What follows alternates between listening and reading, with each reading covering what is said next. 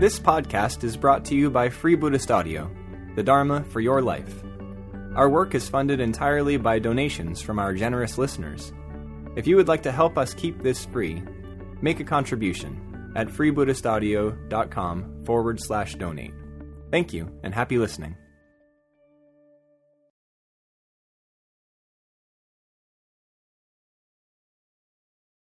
So we're looking at Bante's system of spiritual life, system of spiritual practice. And the first day I was trying to connect us with the overall purpose, even in a way you might say the overall mood of what we're doing, connecting with something that goes beyond us as individuals, something living that can be felt, but that is not an entity. And the second day I talked about the powers that we draw on, the forces that we use in order to live out our Dhamma lives. I talked about the force of karma, the forces of karma you could say, and I talked about the forces of Dharma, karma niyama and Dharma niyama, these conditioned processes within the overall schema of conditioned processes that we draw on in order to live our Dhamma lives. So we come now to what we actually do to activate those forces. How do we use karma and dharma in order to transform ourselves so that we can transcend ourselves? That's the question that broadly we're answering during these days. And what Sangharakshita has asked us to do is to look at our lives under 5 broad headings. Look at our practice under 5 broad headings. And not just our meditation practice. I really stress, we so often speak of practice, and what we mean is what we do in meditation. But practice needs to be going on in every sphere of our lives, at every instant of our lives. And meditation is simply, perhaps you could say, the most conscious and direct application of spiritual effort or non-effort to your evolution, to your transformation. But you need to be doing it all the time. You need to be doing it in every area. So each of these aspects that I speak about over the next days, I want you to be thinking about in terms of every area of your life. Of course, what you do in meditation. And there are meditation practices that exercise each of these 5 aspects. Although in a way, every meditation calls upon all 5. But some meditations stress one aspect, some another.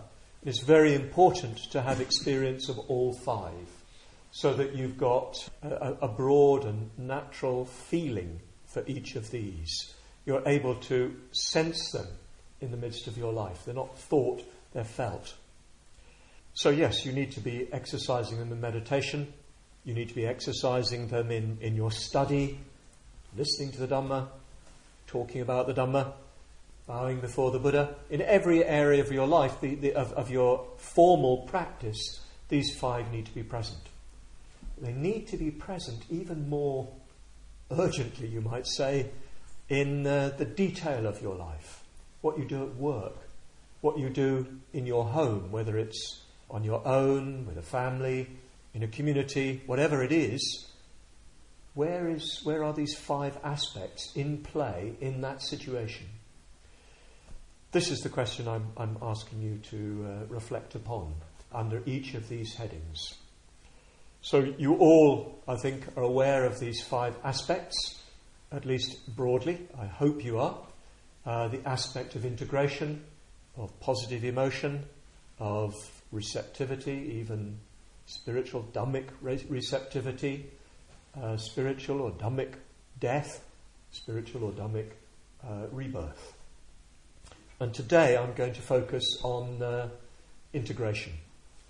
This is probably a subject on which I can rely on you all having quite a bit of study, I hope. Presumably you've all studied the Noble Eightfold Path, and you've looked at Samyak Smriti. You've listened to... you've listened to lots of lectures or read lots of things that Bhante's had to say. You've read Living with Awareness, for instance. I hope. You know the broad outlines of what we mean by integration. And Bhante, in the talk that lies in the background of this, which is called the System of Meditation, he speaks of it as mindfulness and recollection, and essentially about the integration of all the different aspects of the psyche. And that's fundamentally what it's about. So I can pretty much take for granted that you've got a broad idea of what is meant. So what I want to do today is to take up a number of, perhaps in a sense, rather miscellaneous points. Interestingly, when one's talking about integration, I haven't got a sort of single integrating theme, and you'll have to sense something deeper behind them, which is really my point. Integration is a matter of a sort of a sense rather than of a thought. That's why I've had to make myself a few notes, because the theme doesn't sort of naturally hang everything together, except in a rather deeper sense. So, yes, you're familiar enough with what we mean. You know that mindfulness of breathing is the emblematic practice of integration as far as meditation goes, although mindfulness of breathing is more than just integration. In a sense, it's positive emotion, receptivity, death, and rebirth, if it's done fully and properly. But it's most characteristically about integrating all the different bits of you. You know, you're meditating away, your mind wanders, you bring it back, and so on, until you experience at least something of this very wholesome, integrated samadhi, which is jhana, where all the energies are flowing together in a stream of mental events which are not particularly ratiocinatory. They're not particularly conceptual. There may be some element of that, but there's a deep sort of feeling, you could say, which is integral and consistent and steady. So yes, mindfulness of breathing is the most characteristic meditation practice, although you could use any sort of focus as a way of developing integration as a primary basis. Mindfulness in the sense of walking mindfully, mindfulness of the body, all of that is characteristically a mode of developing integration. And you need to be doing those. And you need to have quite a high degree of practice of those so that integration takes place more widely in your life. But it's not enough, perhaps even in certain sense, not the main way in which most of us will find ourselves integrating ourselves. So, let me come down to a kind of definition of integration. What are we basically doing when we're trying to integrate ourselves? What we're fundamentally doing is taking full responsibility for our karmic agency. That's what integration fundamentally means. It means being able to accept responsibility for the volitional acts, body, speech and mind, that you engage with, you engage in. So your karma means taking possession of your will. Integration means taking possession of your will. Otherwise what happens is that we're always willing, but all those different bits and pieces of willing sort of almost belong to separate personalities. I've just been reading for obscure reasons an account of the Great Reform Bill in the 1830s, passed in 1832, as a very good book by what's her name? Antonia Fraser. It was very, very good. Just come out recently. Very amusing. Anyway, there's one of the leading figures in the reform process, Lord Duncannon, who was apparently had a split personality, I suppose we would say. She doesn't call it that. But you just could not rely on what he'd be like when he turned up at a cabinet meeting. Sometimes he'd be charm and vigour and intelligence, and sometimes he'd be almost crazy with irascibility. And the odd thing was that the sort of more pliable, more effective Duncannon knew nothing about the other one. So he never apologised or anything like that, seemed really surprised that people were frightened of him. Well, that is, I would say, disintegration. This is not what you're trying to do, just to be clear. So presumably, in a sense, you could say, Duncannon 1 and Duncannon 2 didn't really know each other. So that when he was in his, astute political mode, he'd kind of forgotten about the off-the-handle Duncannon, and vice versa. Well, to be frank, don't we all know a little bit of this? And at times, you can be even quite surprised that people see you in a certain way. You don't see yourself like that, but when you think about it, you think, I can understand that, because in a different sort of mode, I'm like that. For you, it's just a sort of temporary aberration. But for other people, it's a definite sort of potential personality emerging from you, which they rather dread, perhaps, or long for, as the case may be. So that's perhaps rather extreme.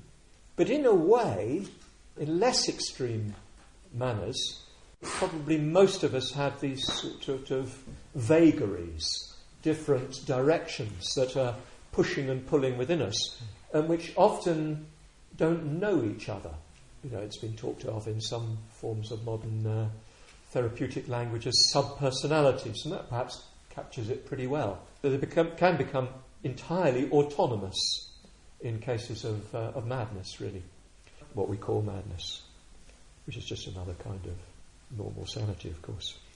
Yes, so integration means really taking possession of your moral agency, accepting responsibility for the choices you make, the actions that you perform in, the mental states you get into, recognising that whether immediately or more distantly and indirectly, you are responsible for them. You may not be immediately able to do something about them, but you can do something about doing something about them. Sometimes even doing something about doing something about doing something about them. It sometimes is as indirect as that.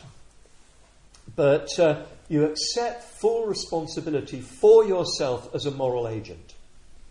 And probably everybody needs to do much more work on this. It's the sort of thing where you lose your temper and you blame the other person for making you do so. In India, I've got a rich assemblage of examples taken from Marathi language, for instance, where say you are not late. Lateness happens to you. That's the way you say I was late. You say lateness happened to me. I think you can probably see a problem with moral agency there, because you are late. Where's Surita? It's something in your power to do or not do. Not always, of course. It doesn't happen to you. And, saying that they made me. It's usually not true. It's usually something you have done, sparked off by what they've done. So in very immediate ways, we need to take full responsibility for what we do, which means not blaming others, even if they have acted unskillfully, not blaming them for our reactions. Of course, if we react to somebody else who does something very unpleasant or very unskillful to us, it's sort of understandable that you react, but it's not excusable, if you see what I mean. You can be kind of in your mother mode, you can be tolerant of yourself, and in your father mode, you can be a bit more morally strict, if that distinction works anymore in the modern world. You can be empathic with yourself for your reaction, and critical of yourself for the moral lapse, if you see what I mean. You need to do both. So yes, Integration means fundamentally taking full responsibility for your karmic agency, both in the present, for what you're doing now and will do in the future, and as it were in relation to the past, for what you have done and its consequences. This doesn't mean guilt. It means in the sense of irrational guilt, of feeling, sort of all your confidence going, and your sense of self-worth and so forth going because you've acted unskillfully, you've done something that harms. It means that a recognition that you have done so, a regret, even remorse, and a full attempt to confess, to make amends, and to make sure you don't do it again. So taking full responsibility for what you've done, taking full responsibility for what you're doing. So you see why? Because we're trying to use the power of karma in order to grow. So if you don't take possession of karma, it can't work for you. Do you see what I mean? You're driven merely by instinct and whim and by momentary inspiration. So you need to put quite a bit of effort into taking possession of your karmic agency, so that you aren't simply driven by the winds of unconscious conditioning, by the whim of the moment, by the pressure, the oppression of the moment. You're able to increasingly sense your responsibility in every situation you find yourself in. The responsibility for what you do with your mind, your tongue, which is of course the most difficult thing, and your actions, your bodily actions. This is fundamentally what integration means, I believe. It's not about walking very slowly, feeling the contact of your foot with the ground, although that's very helpful. It's not fundamentally about watching your breath, although that is, you could say, essential in one form or another. It's about gaining a stronger and stronger sense of yourself as a moral agent and of your moral responsibility. A sense that as a self-conscious agent, you can affect the world around you and affect your own future unfoldment. So that's essentially what integration means. But if you begin to experience that sort of moral agency, what you begin to find is that as you try to develop that kind of moral agency, what you find is that there needs to be some integrating principle that lies behind all the actions that you perform. Otherwise, your sense of agency is discontinuous. There are so many pressures and pushes and pulls within us. We've got so many forces at work within us. Sexual attraction, desire for glory, desire for a quiet life, liking this, not liking that, likes and dislikes of all kinds on many, many levels. And they drive us along, a bit like a dog, going for a walk. It's just driven by its nose. And you see a dog, it's not carrying out any sort of purpose. It's just following the whim of its nose. It seems to get through life okay, I suppose, but if you want to be a dog, that's fine. And often our lives are like that, just one thing, then another thing, then another thing. And you can often have the sense of discontinuity in your life. I remember this in my own younger days as a terrible affliction, a sense that nothing added up. I'd sort of set out to do something, and then something else would take over. I'd be driven in another direction. And I couldn't sort of get a stable purpose. Or if I did get a stable purpose, it didn't really engage the whole of me. And something was left out. And I wasn't able to sort of suppress everything else about me in order to drive myself towards that. Different people are constructed differently. Some people are able to do that. They're able to, as it were, privilege a single range of desire at the expense of the rest of their desires. Others are not. converges and diverges. I've heard this talked about as a different sort of cast of mind, the sort of mind that concentrates and the sort of mind that diversifies. Maybe it's something to do with character in that way.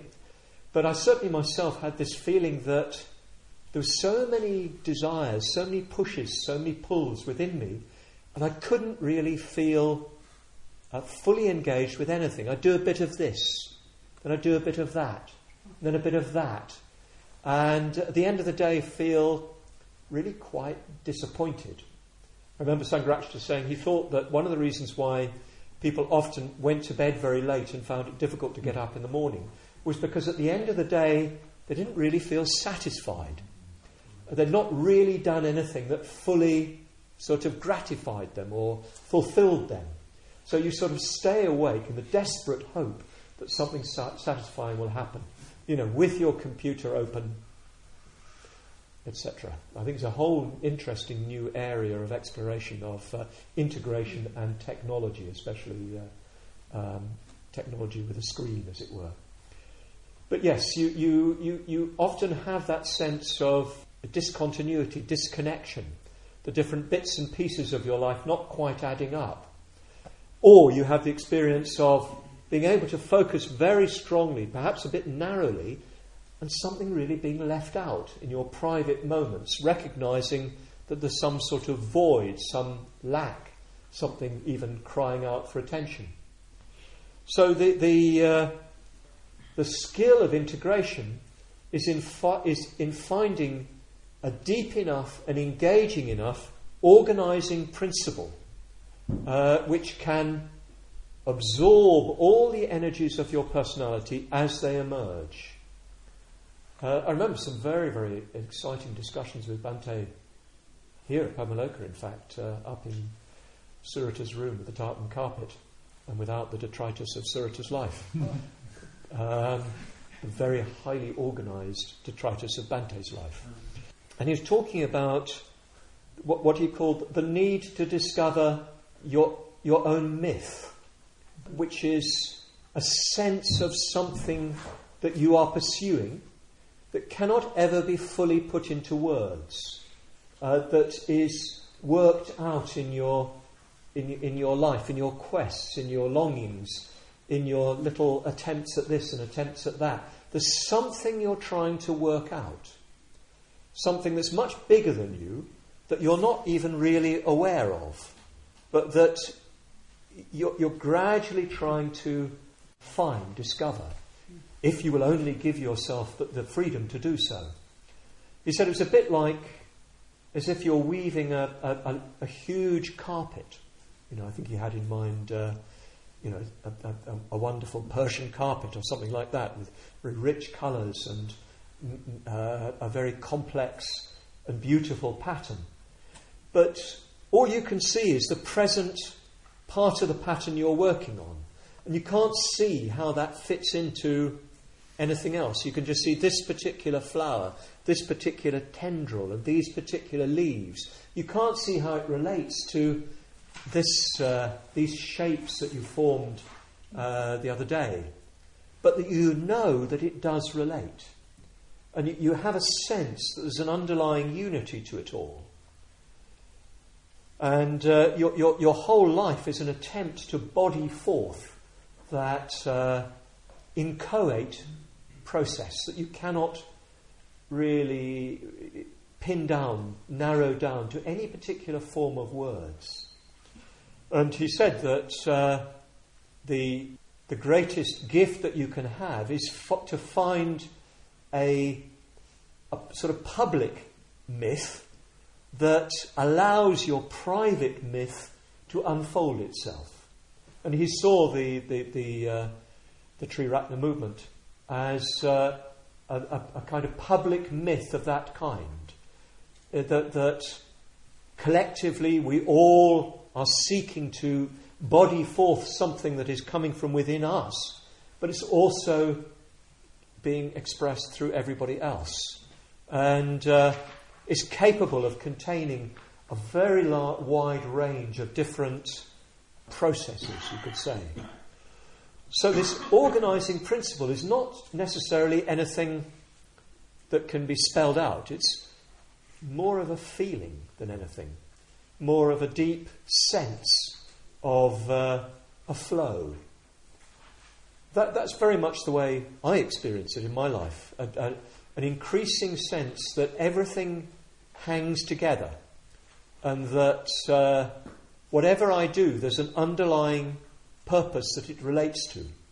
Even if sometimes I'm aware in the negative that I've lost it, or that what I'm doing doesn't relate to that. But the sense of it becomes stronger and stronger and more a part of my conscious experience and identity even.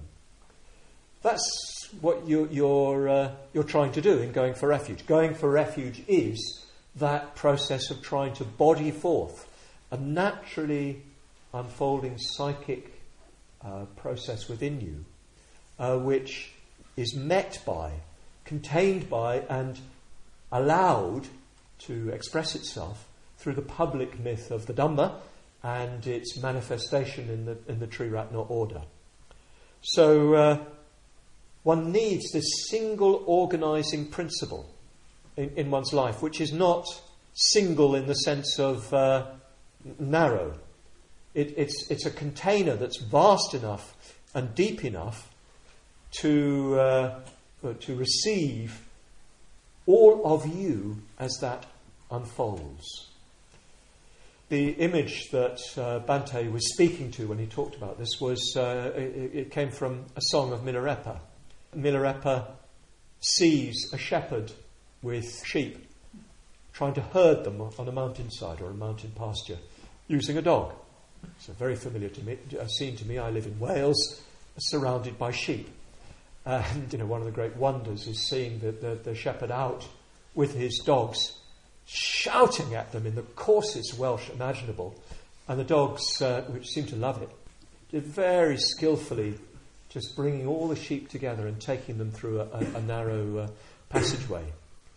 And what you see is that when the farmer takes out a young dog, he usually takes them out with an older dog, and the older dog teaches the younger one. Usually there's a bitch that is a sort of trainer of all the rest. But what the younger dog doesn't know what to do. It just goes mad when it sees the sheep, and it just chases them, and they, of course, scatter.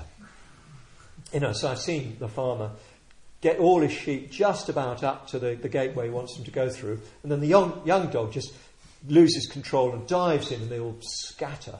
Because sheep are machines for going in the wrong direction. Mind you should see cows, they're even better at it. It's very interesting herding sheep, but that's another question. So Milarepa makes an analogy. We are like that shepherd with his sheepdog and the sheep. We want everything to go in a single direction, but all these little autonomous bits and pieces, all these sheep, some of them more woolly than others, they just want to go where they want to go. Sheep will naturally spread out. They're territorial animals, interestingly. Don't get me going on sheep. I spent 8 months in a solitary retreat studying sheep. I learnt more about sheep than about myself. Mind you, not that different. But yes, it's as if all our sanskaras, all our volitional activities are like a flock of sheep. There needs to be... It's not that you try to homogenise them into a sort of super sheep. The kind of a mammoth sheep. Oh my goodness, don't even think about it. The amount of wool is horrendous. Is that these all these separate volitions need to be sort of integrated by a more intelligent, a more agile, a more vigorous dog, which rounds them all up. And the analogy that, the message that Bhante drew from this was that going for refuge is like the sort of principle that organises all the different aspects of your volition, so that they form a single stream. And as time goes by, they become more and more amenable and more easily directed. Although to begin with, it's quite difficult, and they'll run all over the place. But the organising principle of going for refuge to the Three Jewels is big enough, deep enough, engaging enough to draw all those energies into it. So yes, that every action you take, every volition you make, is somehow related to that larger, deeper purpose. It's interesting, Bhante said on another occasion in this sort of connection that he thought that his personality naturally was so sort of complex and varied that if he'd not come across the Dhamma, he thinks he probably would have been classified as insane. He thought that the different forces within him would have led him into contradictions and behaviours that were, so apparently disturbed that people would have felt it necessary to take him into care. Some might think that might have been better for the world, but I don't. He feels that he in a sense had to go for refuge to the Three Jewels. Otherwise, these varied elements of his personality would just have split him in two, maybe in 10. And perhaps, in a way, we're all a bit like that. Maybe we're not as marked as Sangharakshita in terms of the different elements of personality. But we've all got a range of different forces at work within us. Anybody who's read his memoirs will remember that famous debate between Sangharakshita 1 and Sangharakshita 2. Sangharakshita 1, who wanted to, practice the Dhamma, meditate, go on retreat, be a monk. Sangharakshita 2 wanted to lie under trees and write poetry. We won't go on. But, you had to integrate those two into the larger, deeper understanding of what going for refuge meant. So I think the major issue for us is to integrate all these different forces in our lives into going for refuge to the Three Jewels, so that our lives are increasingly a continuous flow, and that our sense of moral agency is continuous. It isn't split up or broken up or unconscious in certain respects. Wonderful to think of being able just to go through every moment of every day feeling that everything you do fits into a single pattern, and that everything you do is connected to a single momentum, a single flow, and that you know the extent of your own moral agency, and you know the limits of your moral agency. Perhaps just as important to know those limits as it is to know the extent. That is what it is to be integrated. It's the sense of flow. I came across recently a book by a Hungarian writer. What's his name? Csont Mahalyi. It's called Flow. And he's I believe a psychologist. And he did research on what people considered made them feel fulfilled. And he talked to a wide range of people, athletes, successful artists, politicians, working people, a wide range of people. And he said what they all reported amounted to having a sense of flow, that all your actions connect and move in a single direction, which you're fully behind. That is what gives a sense of fulfillment, he said. So integration is that sense of flow. And it's not easy. It's hard won. It's a struggle, because the human personality is a quite complex mechanism, and in our own culture it's perhaps more complex than it's ever been before. I find it very interesting working in India, where people have a much simpler psychic structure. They have their own problems. He's not looking at me. He's quite complex, actually. But people, the culture, they're loved by their mummies much more, and not expected to, they're hugged by everybody in the community from a very early age. They're part of a community. Of course, it's not applied to everybody by any means. So that there's so much, you probably get the same in Mexico, that sort of intact family structure. But here we've got much more complex social circumstances, cultural circumstances, which make for some interesting richness, but also for greater complexity, more difficult to become aware of all the different bits. So, how do you do it? How do you go about it? Well, of course, it's by practicing everything that we teach, and probably a bit more. Of course, the first thing that's perhaps that needs attending to is the context of your life. I think we often overlook this. In the early days, there was a strong emphasis on the context in terms of communities, right livelihood, businesses, etc. And of course, that has a great validity. But it's not the way most people choose to live these days, and for better or worse, it's the fact of things.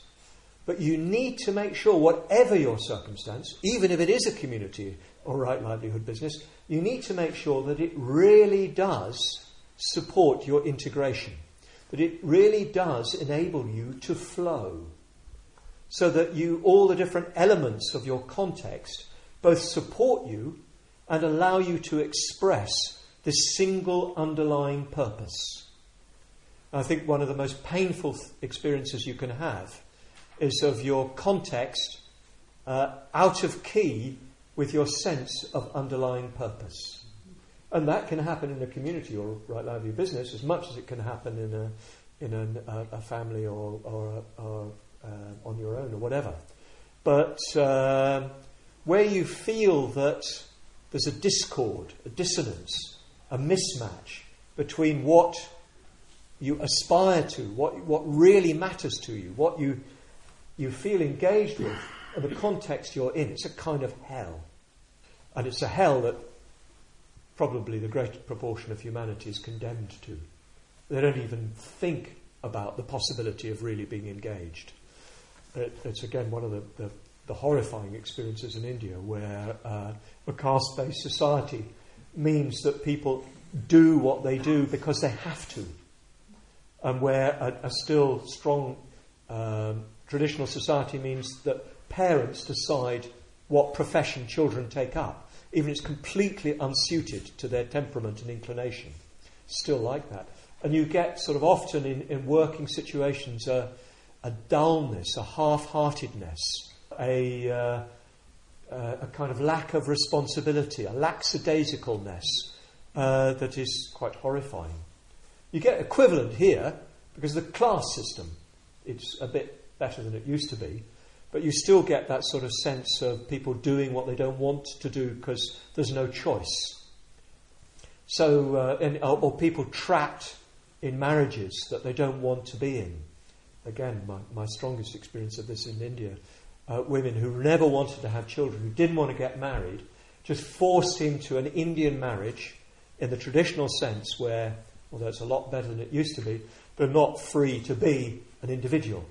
And they're forced into roles and ways of life that just aren't really them, don't really engage them. And it's a pitiful sight, a kind of blanking out of the intelligence of awareness that takes place in that context. So we need to make sure that our context is able to sustain our deep purpose. And for many that's going to be a real struggle, because you've got responsibilities. You've taken on responsibilities that you must fulfill. You can't just walk away from, because that itself would be a contradiction to your deepest principles. But there's a lot of work to be done to transform both your own attitudes within those situations, to make them into environments where you can have an integrated flow of energy, and to transform them so that they can contain that. which means, for instance, communication with those who surround you, whether in your family or at work, so that you can change the mode of it, change your relationship to it, which is often a ticklish, not to say explosive enterprise. But you need to do it. Otherwise, there will be a blunting of your energies, which, unless you can really find a very much deeper purpose, will mean you cannot take full karmic responsibility and exercise this power of karma.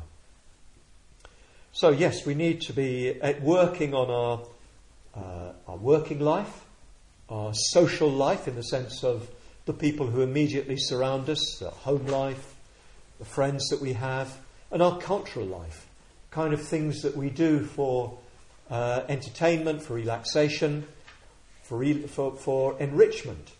All of those need to be transformed so that they become fitting channels for our this deeper sense of meaning and purpose.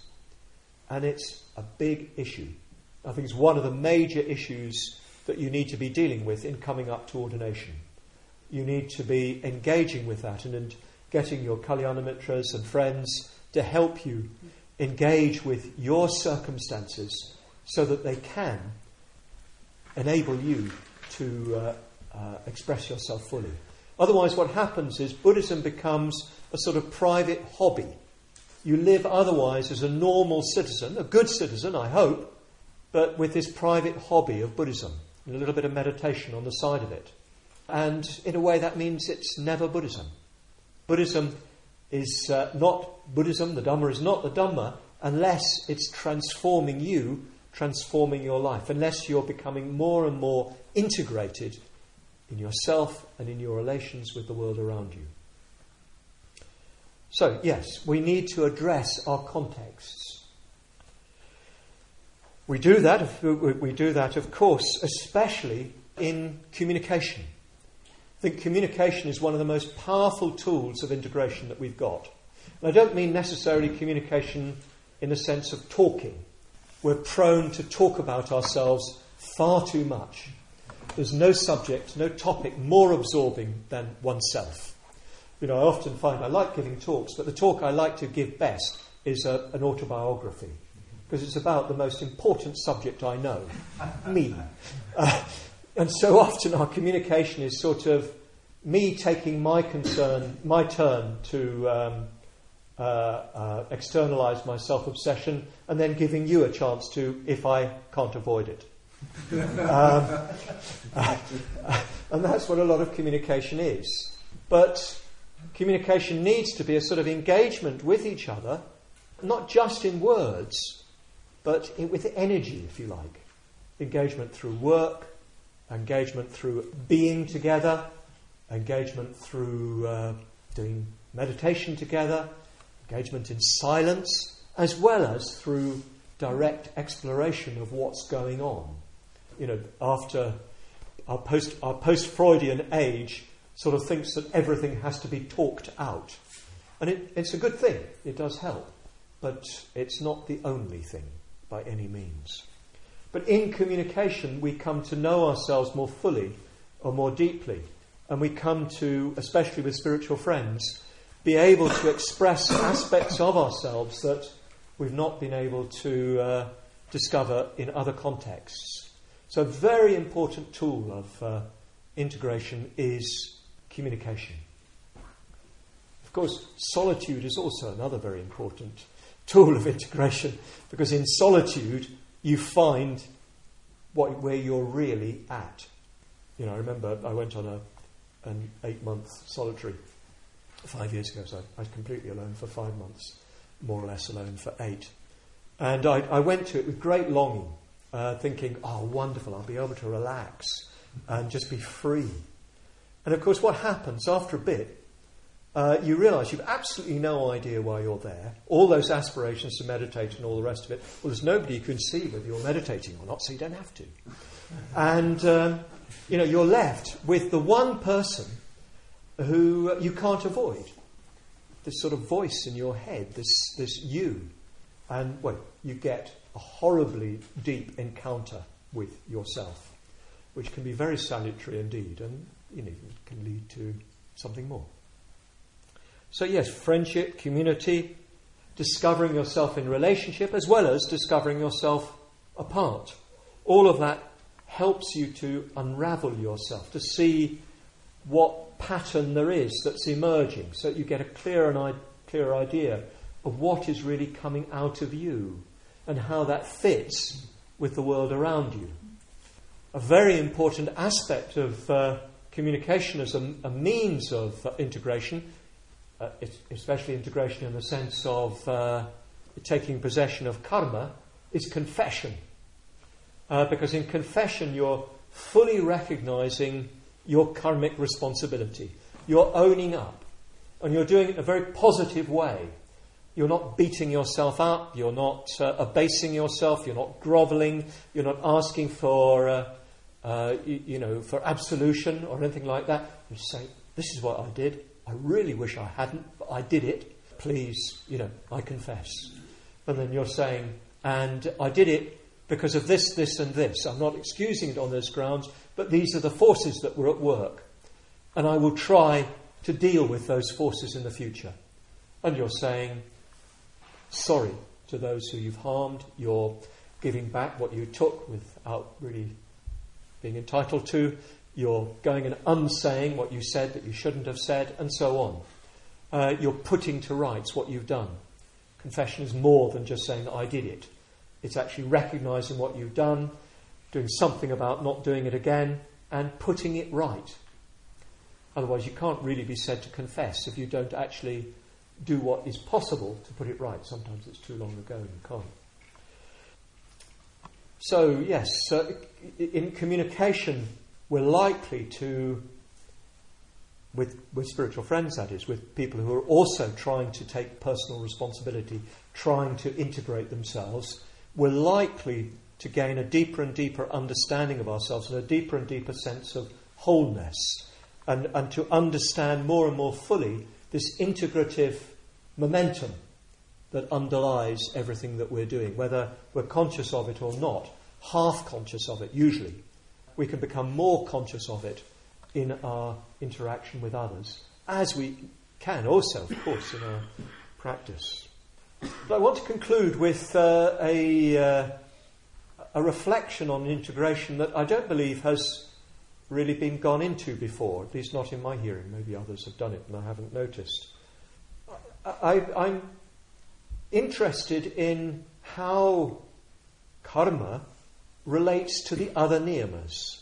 We've talked about 5 niyamas. Dharma niyama is, of course, that set of conditions that arise when you decisively let go of self-clinging, although it's also present within your experience even now. And of course, responsibility there we'll come on to much later when we come on to spiritual death, spiritual receptivity, death and rebirth. It essentially consists in honouring that sort of pull, that sort of tug within you, which is this inchoate pattern that's trying to express itself through you, if this is not getting too complicated. Well, it is, even if it is too complicated. So, yes, you take karmic responsibility for allowing that dimension to come into your life more and more fully, more and more strongly. And enough said about that for the time being. That's just a hint. But there are 3, as it were, lower niyamas. Uttu niyama, that is the physical, inorganic, physics, chemistry, etc. There's the bija niyama, which is the biological dimension, the organic dimension, the vital dimension. And there's the mano niyama, which is at the level of the mind as a sort of mechanism, you could say, as the mechanisms of perception, of instinct, of flight, fight, all of that. How do we take karmic responsibility in relation to them? And personally, I find this consideration extremely helpful, and Maybe it's something that's been obvious to everybody else and I've just sort of overlooked.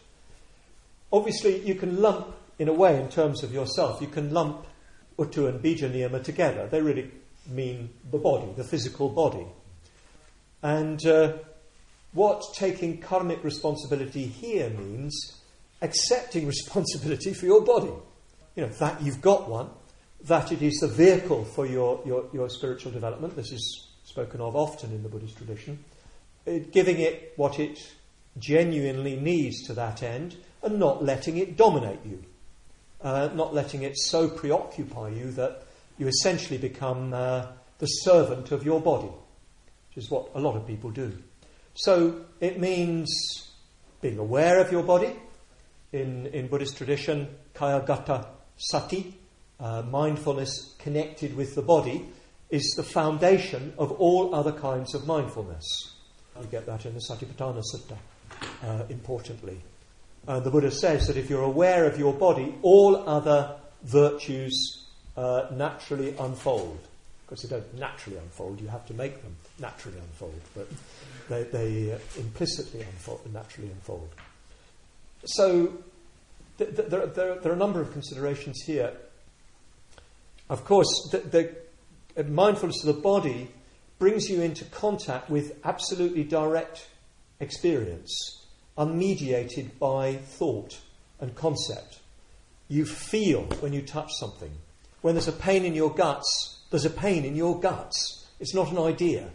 When you feel exhilarated from, exercise, the endorphins are spinning around inside you. Well, you feel that sort of sense of well-being and ease. It's a direct experience. There's no thought. So the kaya gata sati, mindfulness connected with the body, in the first place puts you in touch with your most basic and direct experience, which is not doubtable, dubitable. It is what it is. It's not constructed, or only constructed at the level of the sense mechanisms, not at the level of interpretation. Only interpretation as built in rather than interpretation as added on. So mindfulness of the body in that sense is absolutely primary to your spiritual endeavour. There's a lot that one could say here, but I just wanted to bow to that and leave you to link that up with other reflections I'm sure you've had. But what I want to focus more on is this looking after the well-being of the body, the health of the body, so that you look after what you eat, so that you eat wisely.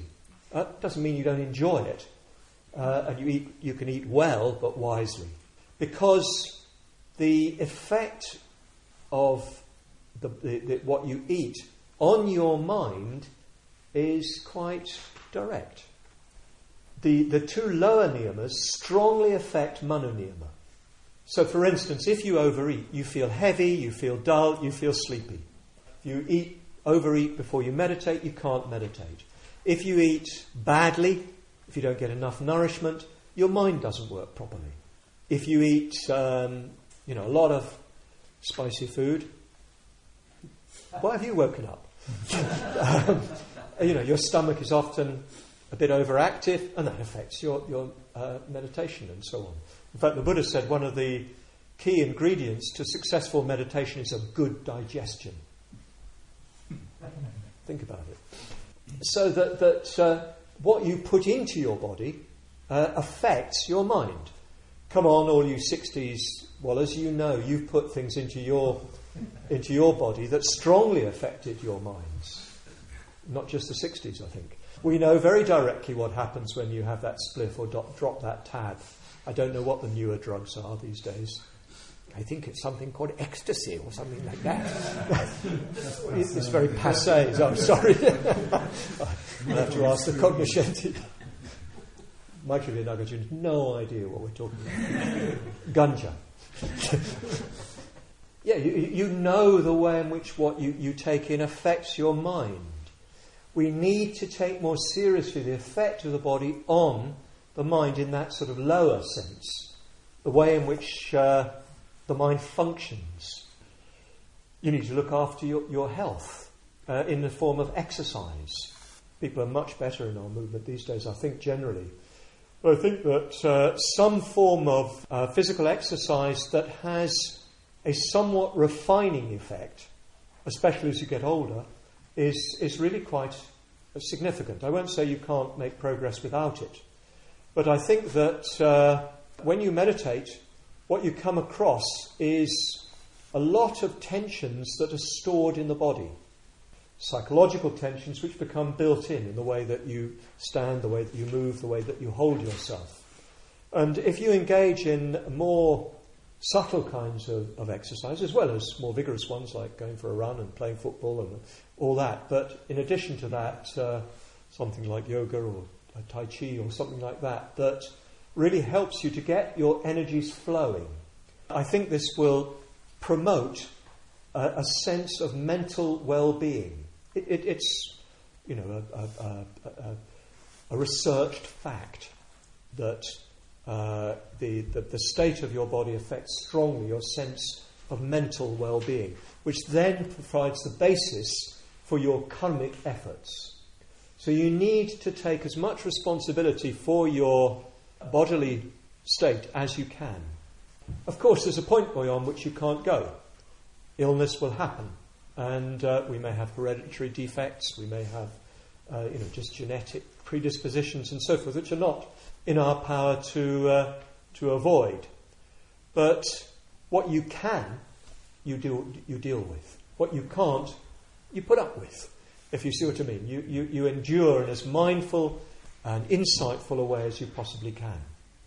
But I think integration means taking responsibility for the body because of its effects on the mind. And I've come to think, as age begins to loom in front of me, that I wish I'd put more into this earlier. I've always been quite keen on exercise, but I wish I'd done more of a subtle kind of exercise to deal with more subtle energies in the body. Fortunately, not too late. But what about manoniyama more directly? This given of our mental functioning. We're given, if you like, a mind. Of course, it's not really a mind. We're given a set of processes, a conscious mental processes, which we didn't ask for. They just happened. They were given, as it were. They emerge. Well, we won't start exploring the possible explanations of the origins of consciousness. But, as far as we're concerned, we just, as it were, realise we're aware and that we've got certain processes, feelings, thoughts, urges, itches, etc. And it's very particular. The kind of mind that I've got, using mind in this very broad sense, is different from the kind of mind that you've got. Of course, it'll be more like some of you than others. But basically, it's like all of yours. But we differ quite considerably in what you might call our characters. Our character, I believe, is to a large extent, or to a substantial degree, as it were, built in.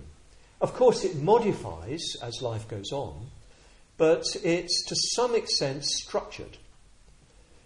Well known, isn't it, that in this room I'm talking to all of you, and you'll all be listening to me in subtly different ways. Some of you will be particularly kind of connecting with concepts that I'm using, and maybe thinking you wish they were more intelligently put, or something like that, or how brilliant they are, whatever. But you'll be connecting more with the conceptual flow. Some of you will be connecting more with the feeling of what I'm saying, either with my feeling or with your own responses. Sometimes you can see that. You're talking to people and you can see them going in because something you've said has sort of sparked something off in them, a sort of range of feelings. Some imagination will be at play. They'll be having pictures in their minds. We're all doing it differently. And, one of the great skills of speaking, which I don't claim to have much gift at, is being able to speak to a wide range of different approaches and temperaments. We've all got our biases, and you need to be careful that you round those out when you're speaking to a random audience like this. Is it random? I don't know. So, I've come to think that I wish I'd paid more attention to understanding what I was like, if you see what I mean, much earlier on. Of course I did to some extent. But I think that karmic responsibility means taking responsibility for what you're like in a kind of neutral, innocent sense.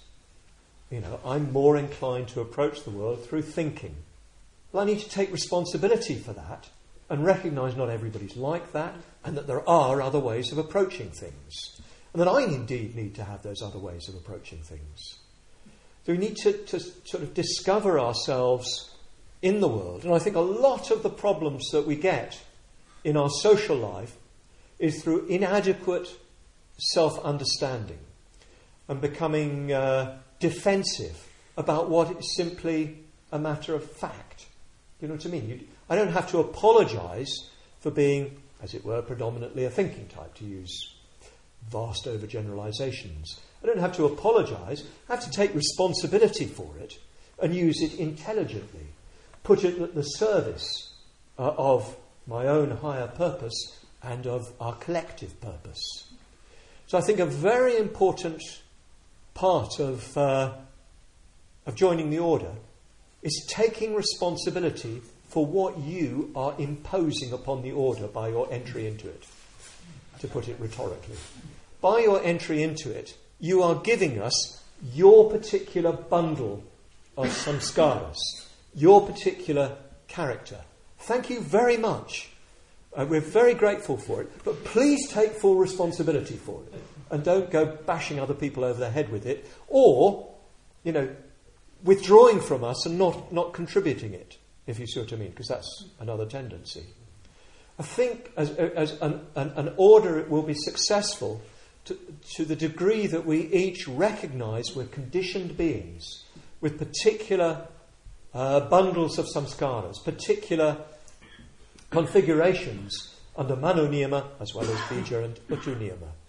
Karma means taking responsibility for who we are in this sense.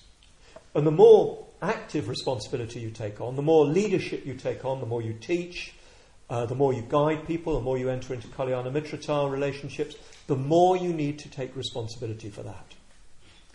It can be quite sort of almost unfair. In India, I have to take responsibility for being a white Englishman. It's a terrible burden, the white man's burden.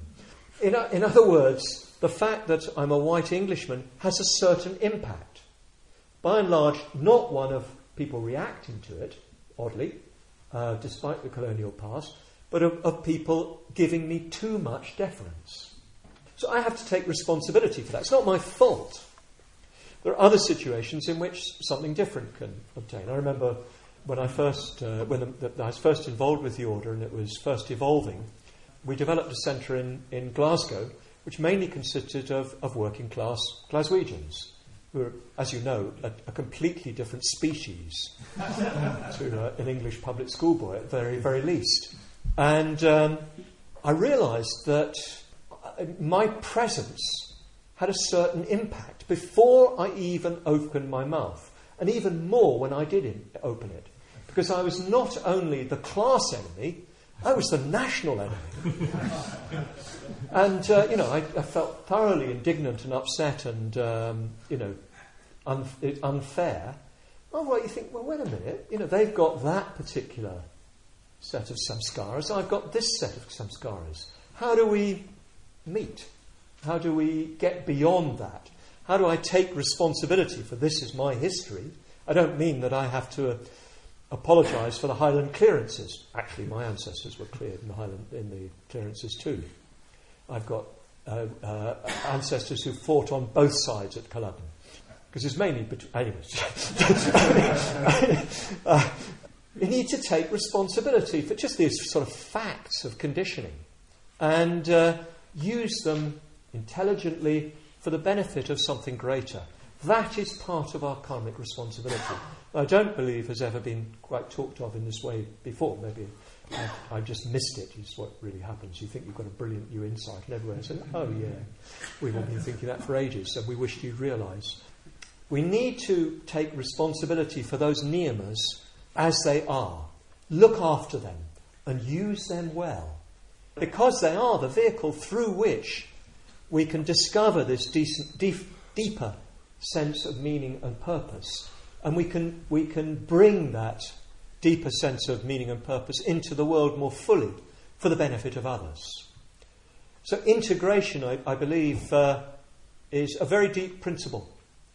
Of course, it goes even deeper than this. It goes even into integrating spiritual death, spiritual rebirth. But that's a topic for another day. For the time being, I hope I've given you a flavour, perhaps not particularly well organised, a flavour of the scope of this topic of integration. And particularly a sense of it as not merely about being mindful about what goes on, important as that is, but of this deeper sense of purpose, of meaning, of something unfolding, something revealing itself through you, which is ultimately connected with your going for refuge to the three jewels, and that you have said has become conscious enough in you for you to commit yourself fully to it.